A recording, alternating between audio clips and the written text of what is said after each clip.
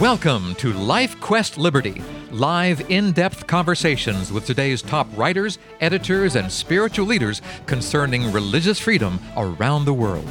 On today's broadcast, we'll examine local and international factors that may be impacting your right to worship and obey God as your conscience dictates. I'm your Life Quest Liberty host, Charles Mills. Executive orders. They seem to be flying high these days. Should we rejoice or be concerned?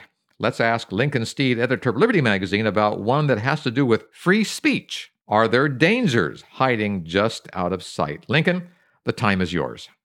Yeah, let's talk about it. Yeah. Executive orders, first of all. I studied American government in high school and college. First of all, there's the three branches of government, the executive and the legislative and the judicial. Mm-hmm. The government by the people meant that the laws are passed by Congress and that the executive is to act on those laws. Mm-hmm.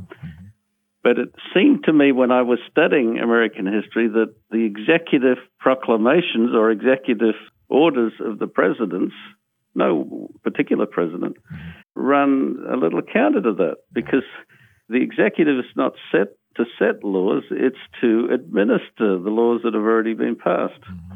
And in our day, there's a lot of debate about how much power a president has. Yes. And precedent has been set over and over again for presidential initiative, and so we've come to accept it. But I just wish the society at large would go and look back at the basic dynamic. I don't think executive orders are helpful in a democracy. They tend to be a little dictatorial, am I right? Right, that's where they're coming from. Yeah, it's unilateral action by an administrator. Mm-hmm. And people are supposed to elect a president to administer the laws, not to make them. Okay. But anyhow, that's a personal comment based on history, and a thought teaser for everybody. As far as free speech, and we're going to talk about an executive order on free speech, that's under some threat in the United States, not just right now, but I think particularly since 9/11. There have been some practical arguments why you need to restrict people a little bit. In World War II, there was the dictum that loose lips cost lives. Yeah, people would keep quiet about something. Yes. And since we're ostensibly on a war footing, and we legally are, people forget. Permission was given after 9/11 for sort of an open-ended war situation, which I don't think's admirable, but in reality, certain powers are unveiled. And since then, there have been clear efforts to restrict people's speech. Most famously for me, and I even laugh about it on occasion, but it's a serious business, under President Bush, he had to endure more than a few things thrown at him, not just shoes in Baghdad. Yes. But here domestically, at his inauguration, he gave up walking and got in the car and sped through because there was some reaction. And so it offended a number of the handlers that they more and more started to restrict those that would speak out.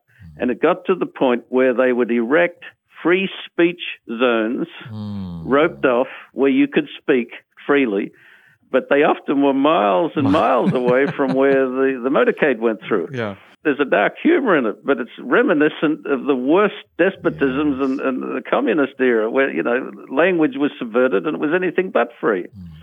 With that in mind, I think that needs to be kept in mind when we comment on what's proposed now. The president speaking, I think it was when he was speaking at the Conservative Political Action Conference at the beginning of March, said that he intends to issue an executive order that will protect or demand that there is free speech on college campuses.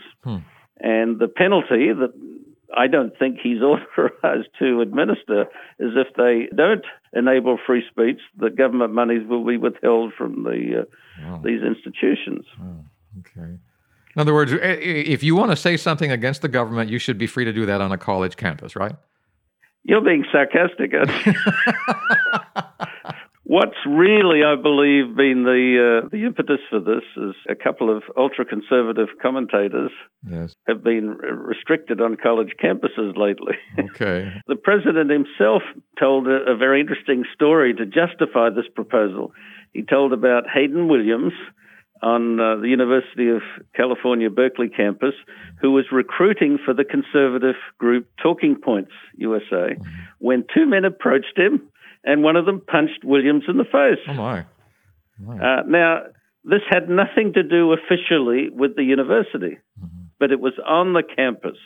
And the president said, talking to his conservative audience, that Williams, this is his quote, took a hard punch in the face for all of us. Okay. So that's not a stretch to see that the burden is to allow or to empower conservative views on campus. Gotcha. Okay.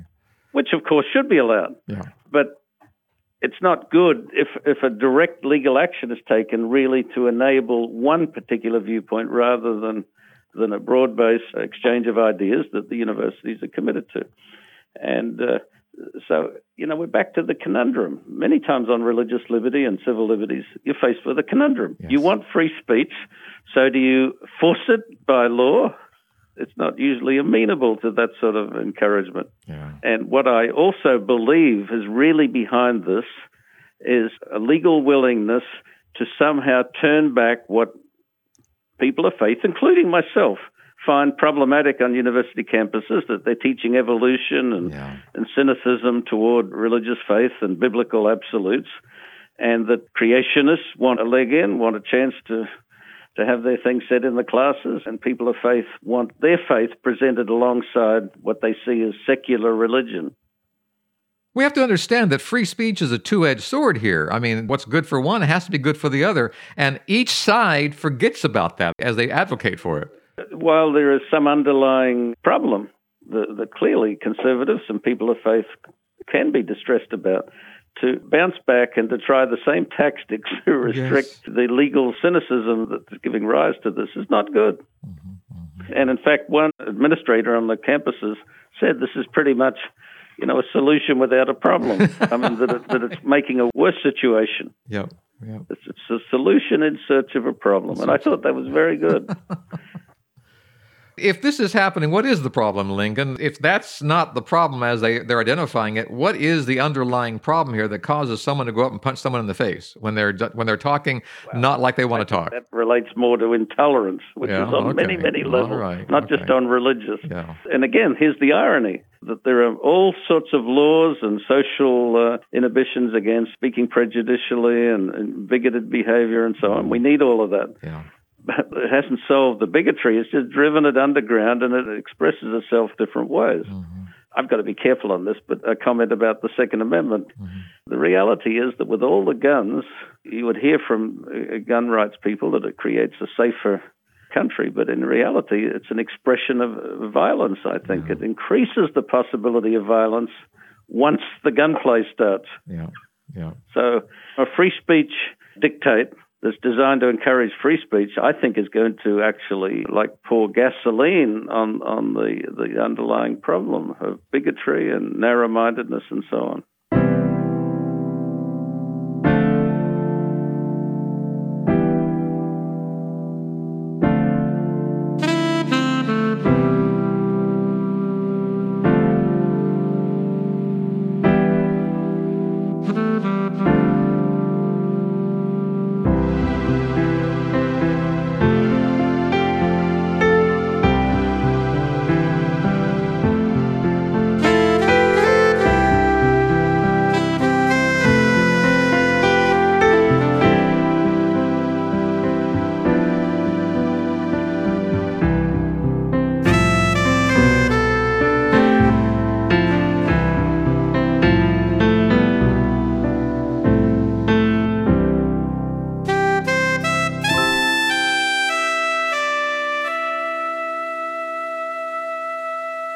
We have had freedom of speech in this country all along. It seems to me that the problem is not the absence of free speech. There's the absence of tolerance, as you mentioned. If we would be tolerant of people who are speaking in ways that we would not speak, then we wouldn't have this problem. Am I right? Right. I jokingly alluded to what I think got the conservative group that the president was talking to bothered. Ann Coulter got disinvited, as I understand, from a recent campus address. Well, That's the pot calling the kettle black. Yes. Even the supporters of Ann Coulter, I don't think portray her as meek and mild. Yeah. She's a very polarizing figure. Yeah, I do think in this case, hands off is the better thing. But it seems that always when a nation is shaking on its foundations and the society is struggling a bit with issues, governments turn on the campuses. And the classic response is that they start shooting students and imprisoning students and restricting their right to speak. This is sort of the dark other side to that. To demand free speech, which is coded language for talk about something differently, is quite bizarre to me. Yeah, absolutely. But I'm positive it will lead to less speech. It will lead to more bad religion. We want more religion or more religious discussion. Yeah. But I think this is going to demand a certain religious viewpoint be included, and it will bother certain people, as it should, because you don't want the government, the strong arm behind religious dialogue. As I listen to you talk about this, Lincoln, a thought comes into my mind that free speech, even though we have it, does not necessarily mean that we have to use it every time we have an urge to say something. It might be that not only tolerance is needed, but also some kind of constraint might be needed in our society today. We don't have to say what's on our mind all the time. And I don't like that text being used generally, but in Ecclesiastes, there is a time to speak, there is a time to be silent. Yes. And when we're witnessing for our faith, those people that really are serious about witnessing and rather than grandstanding know that you wait for the appropriate moment. Yeah. You don't just, spit it out and expect the person to be happy about your challenge to them. Yeah. Yes, true religion flourishes with a spirit of love and accommodation and understanding. And we'll see where this executive order, if it's issued, where it goes. But it's troubling, I think, from a basic governance point of view and from a point of religious liberty. How will this further true faith and religious freedom on campus? I'm afraid not at all. Lincoln Steed, editor of Liberty Magazine, has been our guest today. Listener, I invite you to the website for Liberty Magazine. That's libertymagazine.org. That's easy to remember, libertymagazine.org.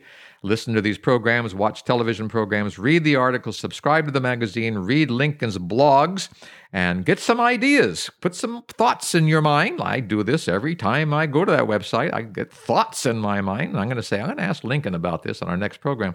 And that's what you can do, too. You can jot down your suggestions for these programs and for other things that the magazine can do for you. That's all at libertymagazine.org. Until next time, this is Charles Mills, along with Lincoln Steed, inviting you to rest in the freedom of God's love. Goodbye, everyone.